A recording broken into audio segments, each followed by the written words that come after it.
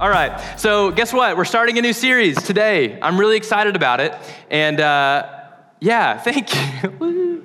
I feel you. And so I'm really excited about it. We're gonna be in the book of Luke for the next 9 weeks, and guess what? I got you guys a gift that I think you're gonna love. Sarah, are we ready for this? Okay, so everyone here, whether you come back next week or not, you're getting this journal.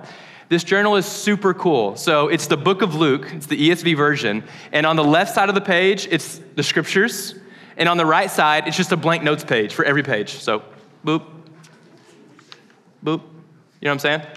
Bink, here you go. And so it's super cool, and we're handing these out for a couple of reasons. I know we're all excited, but keep listening. It's okay, come as you are, listen though. So we're handing these out for a couple of reasons. One, we're going to be in the book of Luke for the next 9 weeks. And so it'd be kind of cute if a lot of us just kept bringing this little guy back and like using this as I preached. But really, the main reason I got it for you is just so you'll know that little resources like this are available. Like if you're in a book study, you can go on Amazon or Google and just go, whatever book you're reading, Mark, Matthew, Genesis, I don't care, and then ESV journal. And you'll find one of these. These are like $4. Well, and to buy them for all of you is even less than that a piece. And so it's awesome. And so anyway, I love stuff like this because it's small, it's compact, I can take it with me wherever. And at any point, man, quiet time's just waiting for me. Isn't that what you want, y'all? Aren't y'all just hungry for that? Quiet time, anytime you want it. I know you guys are hungry for that. So, all right. There's a journal for you. So please use this, whether it's from me teaching or from your own time with the Lord, or if God just shares something, you need to write it down. These journals are here for you. If you don't have a pen, I did think about providing a pen. There are pens on the communion tables, so you can use those. But at the end of the day, we have a budget. Couldn't buy everybody nice pens. But I seriously thought about it and actually wanted to give you a really nice pen too. Too much, don't be greedy. All right, so we're gonna be in Luke. The series is gonna be called Walk With Me. And it's going to be rooted in Luke chapter 5, so you can go ahead and turn there in your journals that you have now in your hands. It's going to be rooted in Luke chapter 5, and it's kind of based out of this story where Jesus calls out to, and I'm going to read this later, but a guy named Simon and a guy named Levi, and just says, follow me. He invites them to follow him, they give up everything and they follow him. And the reason we're calling it Walk With Me and not Follow Me is because I want to make sure we capture some of what would have been intuitive to the disciples when they heard this call to follow Jesus. One of the things they would have known was, well, actually there's 2 words I want you to remember. The pace of this invitation to follow Jesus, to walk with Jesus, and the presence of this invitation. So first is the pace. I'm using the language walk with because when the disciples heard this invitation from Jesus, they would have understood that this is going to be a 24/7 deal. They're going to wake up slow with Jesus. They're going to get breakfast with Jesus. They're going to travel with Jesus. It's going to be a slow deal. This is not a rushed. I don't know if you've ever taken one of those 8-week courses in college where it's like, hey, every Wednesday from 4 to 12, we're going to be in class for 8 weeks so we can give you your credits, right? It's not one of those experiences with the disciples. This is a, hey, come just be with me for 3 years straight. It's a slow pace. And then obviously included in that is this word presence, this follow me, walk with me. And so in this invitation, the disciples understood we're about to spend all this time in the presence of Jesus, like at all times with Jesus. And the reason I want to point out the pace and the presence here that the disciples would have understood is I believe that this way of living is also available to us. That's kind of the heart behind this series, that God would transform the pace of our hearts, our minds, our lives, and also our understanding that the presence of God is with us. And so every week, the goal for summer, real slow, simply walking in the presence of God. I hope this feels, I hope throughout this series, you're just able to breathe and just know that God is near you and is just actively involved in your life. It's that simple for the summer. So until the college students get back for their semester, this is what we're going to be talking about in Luke. We're going to look at several different moments between Jesus and his disciples, and each time kind of digging into what did the disciples see? What did they hear in their context? What are they seeing in Jesus? What's happening in their life as they watch Jesus live? And we're just going to glean from their experience. So we're going to start, like I said, in Luke chapter 5. So if you're not already turning there, go ahead and get there. We're going to read verses 1 through 11, and then we're going to read verses 27 and 28. You got to flip a lot more in these journals. Hold on. All right, I'm here. Page 38, if you're using one of our journals. Okay, so before I read, Luke 1 through 4, you can go read it. But all you need to know, Jesus was born. He's the fulfillment of prophecies of long ago that the Messiah would come. So Jesus comes, fully God, fully man. He's been baptized. God's spoken from the heavens over his life. He's overcome temptation from Satan. This is all in those chapters. And in Luke 5, he has begun preaching the kingdom. He's been preaching in the synagogues. People have heard him preach the word. There's some power behind Jesus. I think he's already done a healing, right? Yeah, he's healed a lot of people. He's casted out demons. So a lot's gone on with Jesus before this moment. It's really cool. So you can read that sometime this week. All right, so let's go. Let's get to it. Luke 5, 1 through 11. It says, on one occasion, while the crowd was pressing in on him, Jesus, to hear the word of God, he was standing by the lake of Gennesaret. And he saw two boats by the lake, but the fishermen had gone out of them and were washing their nets. So Jesus gets in one of the boats. I don't know how normal that was, that he just got in another He's so good, man. That's so crazy. Just say his name, man. That's wild. I don't know how normal it was to get in a stranger's boat, but Jesus certainly takes initiative. He gets into one of the boats, which was Simon's, and he asked Simon to put out a little bit from the land. And he sat down and taught the people from the boat. And when he had finished speaking, he said to Simon, put out into the deep and let down your nets for a catch. And Simon answered, Master, we toiled all night and took nothing. As in, we fished all night, and there is, I promise you, not one fish in the water. But at your word, I will let down the nets. And when they had done this, they enclosed a large number of fish, and their nets were breaking. So a lot's changed. They signaled to their partners in the other boat to come and help them. And they came and filled both the boats so that they began to sink. A lot of fish. But when Simon Peter saw it, he fell down at Jesus' knees saying, depart from me, for I'm a sinful man, O Lord. For he and all who were with him were astonished at the catch of fish that they had taken. And so also were James and John, sons of Zebedee, who were partners with Simon. And Jesus said to Simon, don't be afraid. From now on, you're going to be catching men. Weird phrase, right? But Simon understood what was going on here. And when they had brought their boats to land, they left everything and followed him. Now we're going to skip forward a few pages. Actually, I think it's just, hold on, 2 pages, I think. No, just 1 page. To verse 27. After this, he went out and saw a tax collector named Levi sitting at the tax booth, and he said to him, follow me. And leaving everything, Levi rose and followed Jesus. Okay. So there's a ton of really beautiful layers to the 2 stories I've read pretty quickly here. Peter, his obedience, his epiphany about Jesus, his response to Jesus is insane.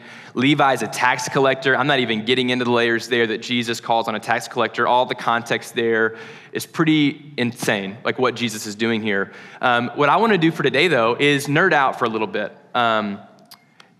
Not as aggressive as I want to nerd out, but we are going to nerd out just a little bit about what it meant when Jesus said, follow me. Like, what did the disciples hear? Not just on like a heart level, but like contextually. Why does Jesus go, here's a ton of fish, now leave it all and follow me? Like, why did that make sense? I was really curious. And so can we just all collectively agree for the next probably 6 to 8 minutes, we're going to get a little nerdy, and then we're going to pull out why it's special. Is that cool? You guys ready to nerd out just a second?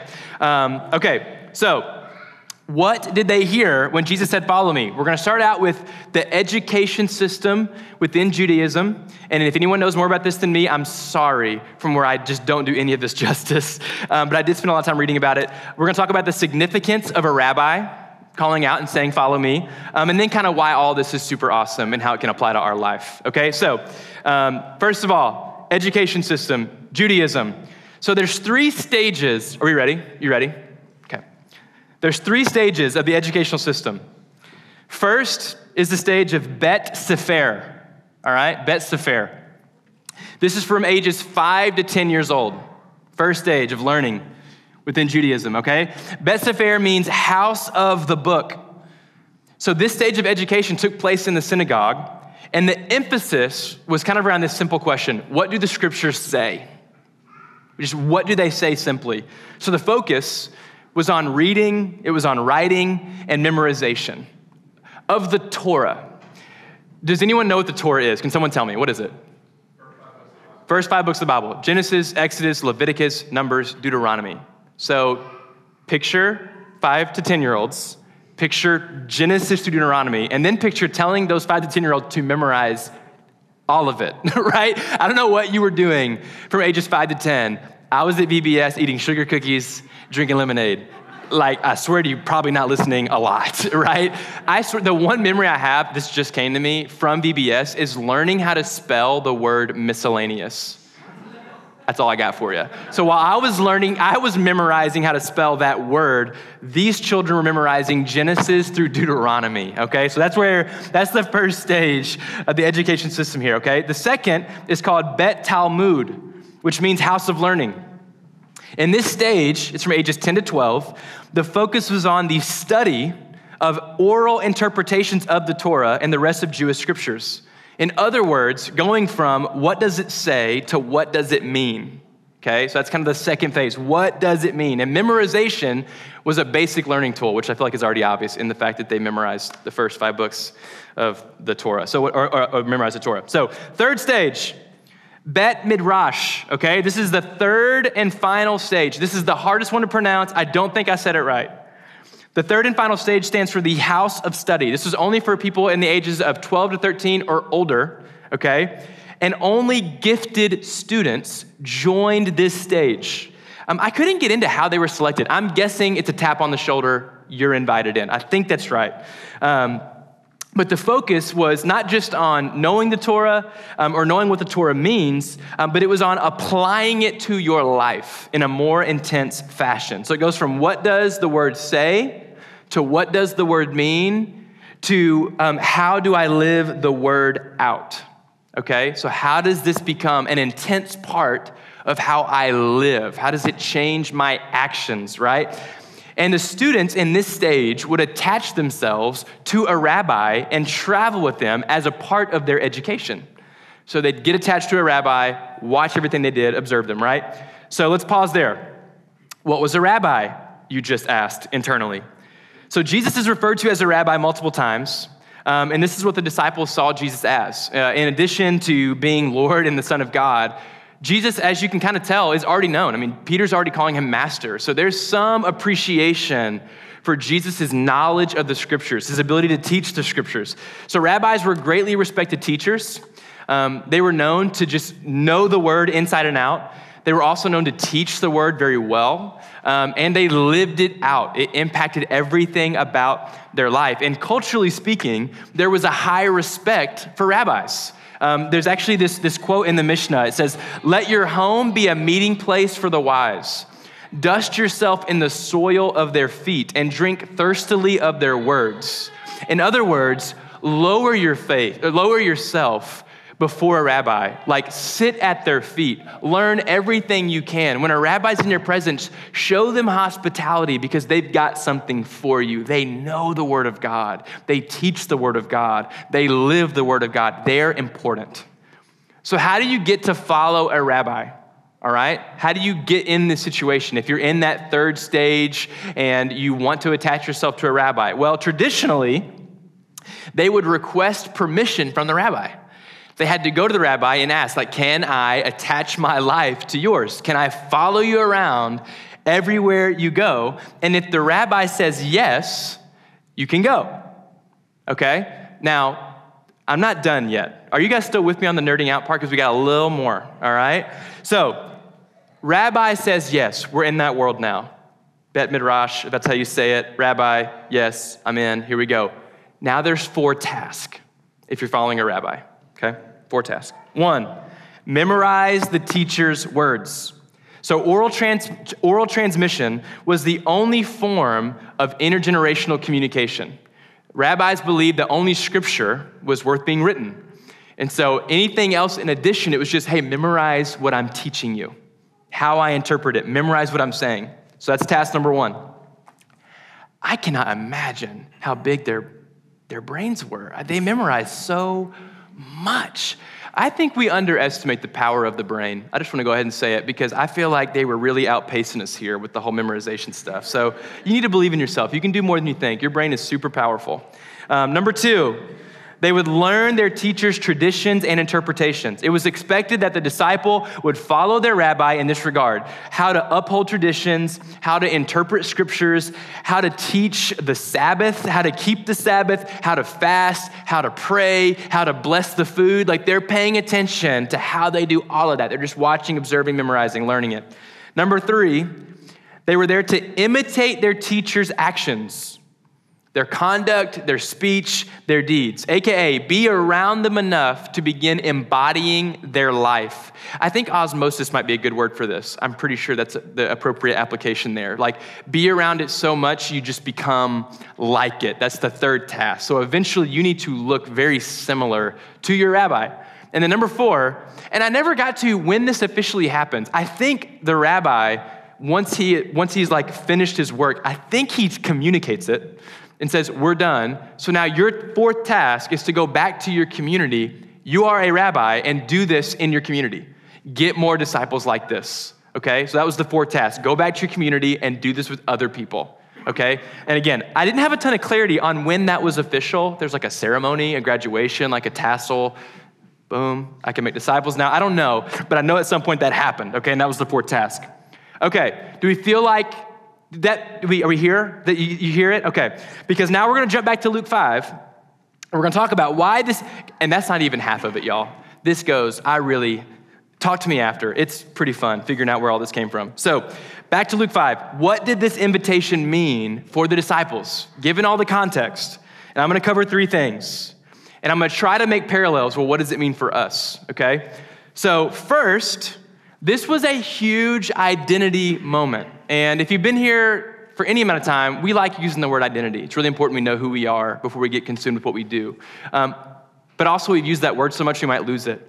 I want us to understand this was a huge fundamental identity piece. There is no evidence that Simon or Levi made that third stage of education. Because traditionally, you stop at the second stage, and if you didn't advance to the third stage, you would just follow your parents' trade.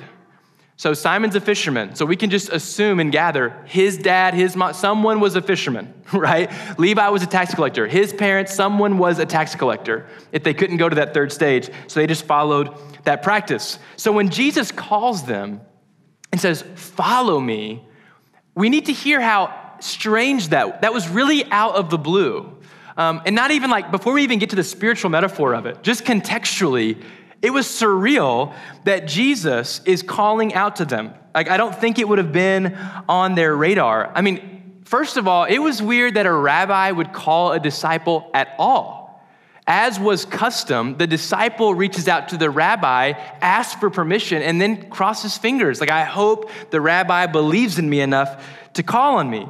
So it's probably fair to say, this is the first time ever a rabbi has even initiated anything like this, that this invitation's ever been on the table, much less that Jesus is actually inviting him himself. He's initiating the conversation.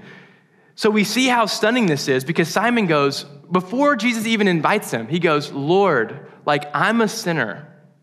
Before he even invited him, he's like, you are something different. What just happened with the two boats and all the fish, and they're almost like submerged, like, please get away from this. Get away from me. So Simon's so aware that he's not qualified. But Jesus has this moment where he goes, Simon, you are qualified because I say you are qualified.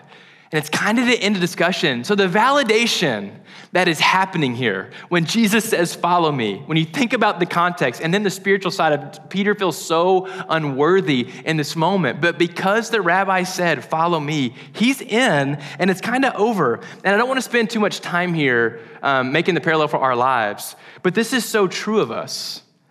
We are not entitled to God's presence. Like, we are not entitled to God being sweet, to him being gracious, to him being close to us. Like, that is not something, humans don't approach an omniscient being and go, here's my rules for how you should operate. It doesn't go that way. Like, it's just not, as much as we want it to, and as many movies as we've seen, and I don't know why movies have anything to do with this, but you've all seen movies, and you know what's in those. But no matter how we think of it, and sometimes I get frustrated, God, you should be this way. It's like, no, not really. Like, not actually at all. But just because out of his goodness, God has said so, we are made qualified because of the life of Jesus. And so this is the starting point for us. God showing up, blowing our minds, us going, we did nothing on our own accord to merit this invitation, and yet the invitation is there nonetheless. So it's a really powerful identity moment. Secondly, this is an unbelievable opportunity for the disciples here in Luke chapter 5. So most of the time I look at this story in Luke 5 and I think about the cost of the moment. So when I preach Luke 5, typically, I did this with Luke 14 2 weeks ago. Think about the cost of following Jesus. Count it up. Surrender everything.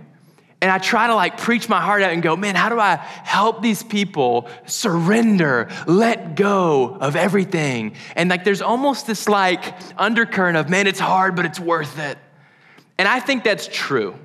Taking up your cross, following Jesus, it's hard, but it's worth it. I totally think that's real. We need to understand that this scenario for the disciples was so sick. Jesus tapping them on the shoulder and saying, follow me, was an unthinkable opportunity. Jesus is saying, we've already heard Simon say, Master.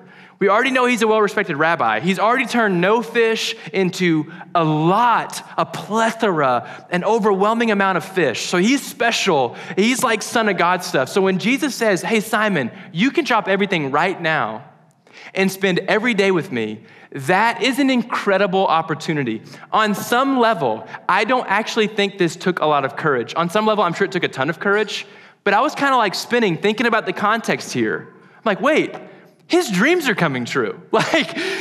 Not only is this a rabbi, this is Jesus. This is a rabbi with some extra something. He's got miracles going on. I don't see any other rabbis flexing that ability like that, right? And so this is a stellar opportunity. Peter, all you got to do is just leave here and you can be with me.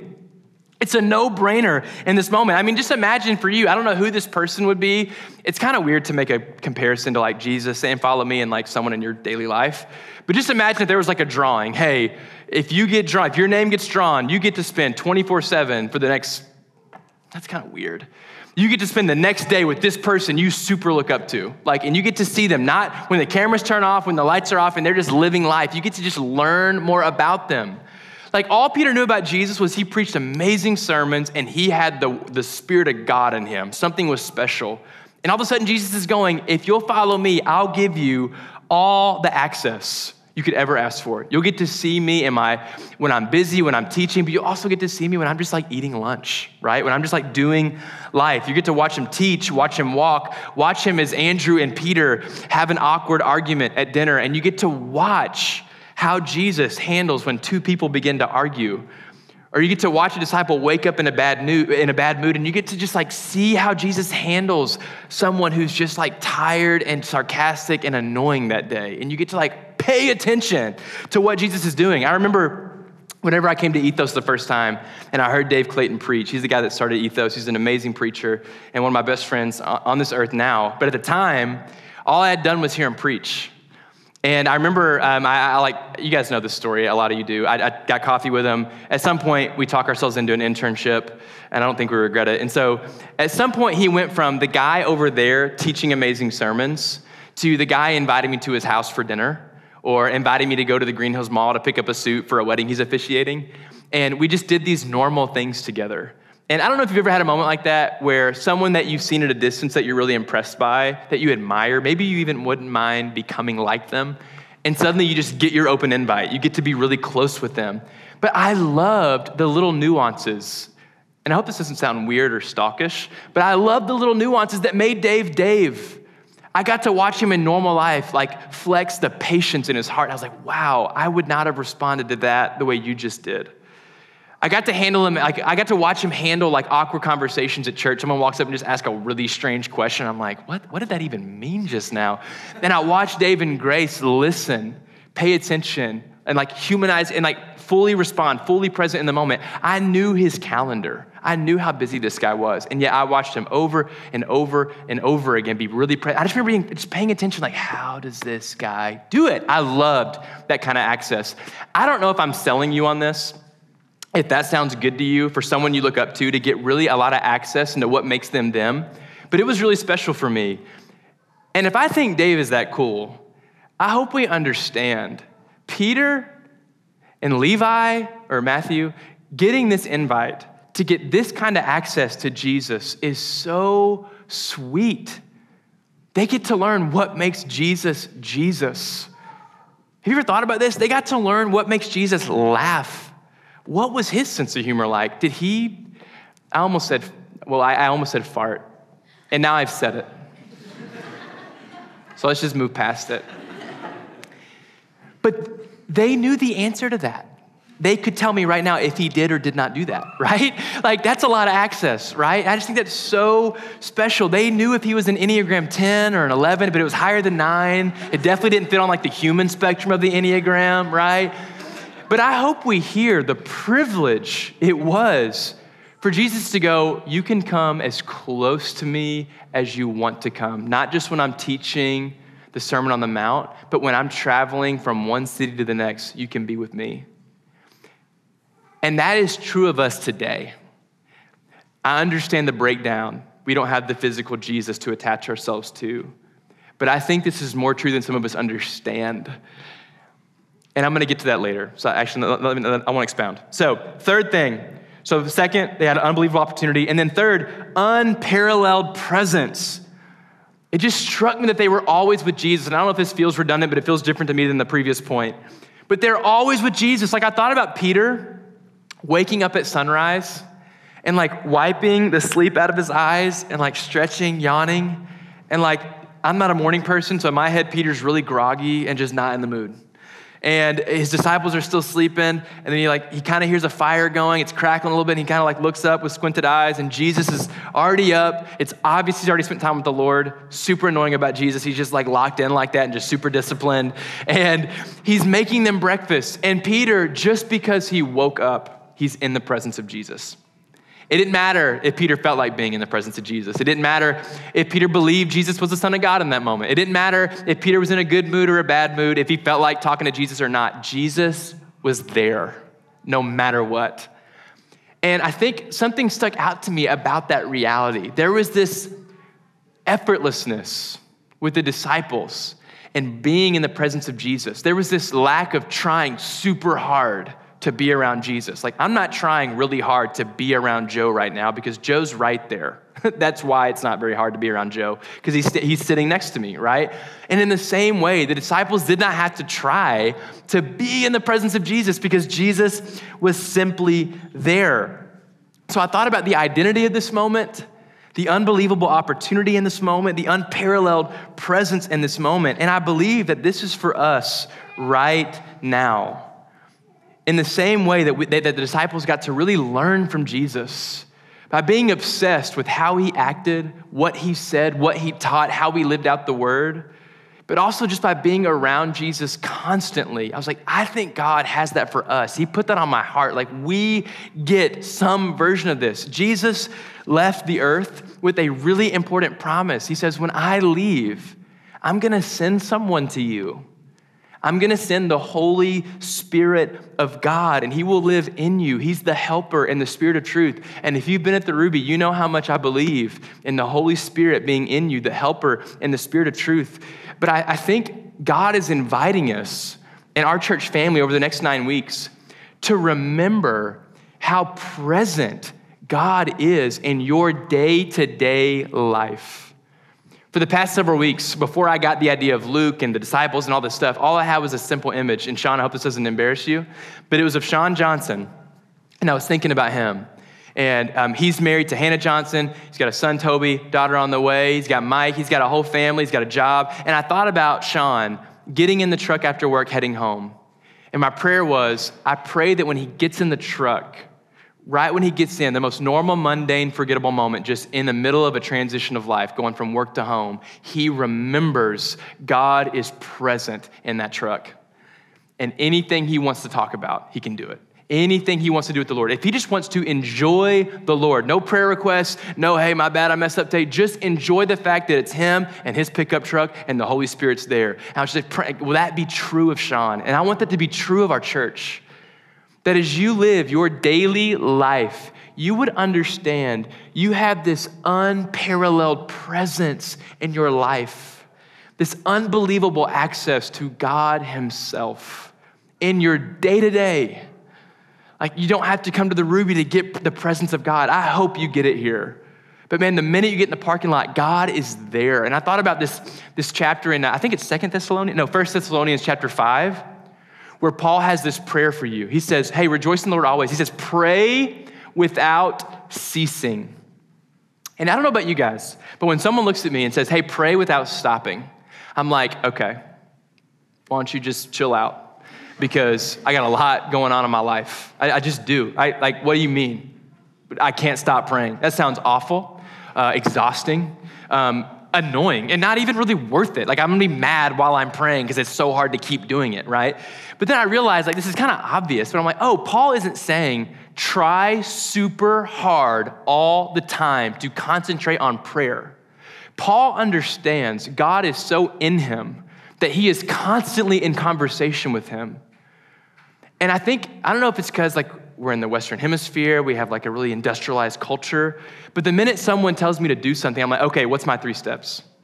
I don't go to, okay, who am I? So I can obey the instruction. I go to, okay, what are my 3 things? And the minute you tell me to pray without stopping, I'm like, no, there is no amount of steps to get there. It sounds really exhausting. But I think God is wanting to remind us or something, or maybe teach us for the first time, when he is ever present in your life, there is 24/7 conversation available. In the same way that anytime I'm around Joe, conversation with Joe is available, Jesus is always with you. And when we really get that in the bedrock of our hearts, I believe it changes everything about how we live and breathe. I think it makes peace without comprehension, like a peace that we can't understand. I think it makes that verse make more sense. Oh, I can't logically explain it, but I just have this peace I'm walking in. It's like, yeah, that's the Spirit of God. It's what he does.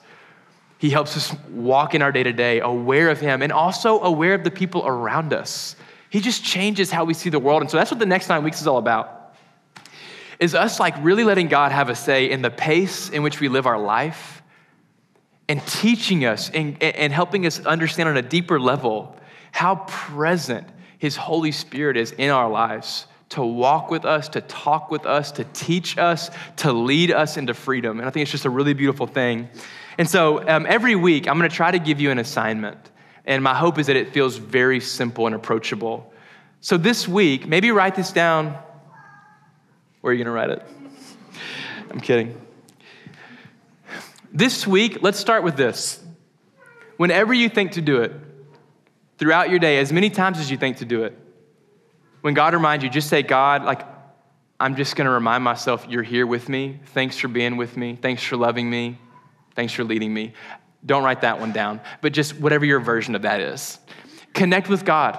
Whenever you think about it, acknowledge that the presence of God that is available to you, and when we're all singing worship, when I'm teaching the word, when you're praying with your house church, that same presence is with you in the most mundane moments. And this week, it's your only assignment. God, I acknowledge you are actually with me and you care. Lead me. Change the way I see the world today. Just acknowledge his presence. For now, I want to get communion together. And I have a simple discussion question. And this is up to you how we do this. Typically, I just invite you to circle up your chairs with 3 to 5 people around you, whether you know them or not. Do a quick introduction, and then just share together, process the teaching together. But if you're here and you'd rather do communion by yourself, or you're introverted and need some alone time, or you're extroverted and you need some alone time, because extroverts need alone time too, feel free to sit by yourself. But if you're comfortable, circle up with 3 to 5 people and just answer the question, what comes to your mind when you think about the phrase, walk with me? in relation to Jesus. Like when you think about walk with me, what do you think of? How do you walk with Jesus? And then at some point, I'd love for somebody to pray over your group and just ask, God, will you help us to walk with you this summer? To be so aware of your presence, to be so aware of your pace. Will you just help us know you're with us? Grow us in our awareness of your living and active presence in our daily life, okay? So that's the hope, that's the heart for the summer, that's the heart for communion. Does that make sense? Does anyone have any questions or thoughts or anything? Okay. We'll get back to doing that more, where you talk more than we have a little conversation. Okay, for now, let's go to communion. Let's talk about what does it mean? What does it mean when you think about walk with me? We've got communion on these 3 tables, these 2 in both corners, and this table right here. So feel free to stand, come grab communion. And then whenever you're ready, get right to it. Circle up your chairs and just share. Man, what do you hear? When you hear walk with me, what do you think of? What does it mean to walk with Jesus? And then let's just pray for our summer, man. Let's pray that we walk with the Lord, that we walk closely with God.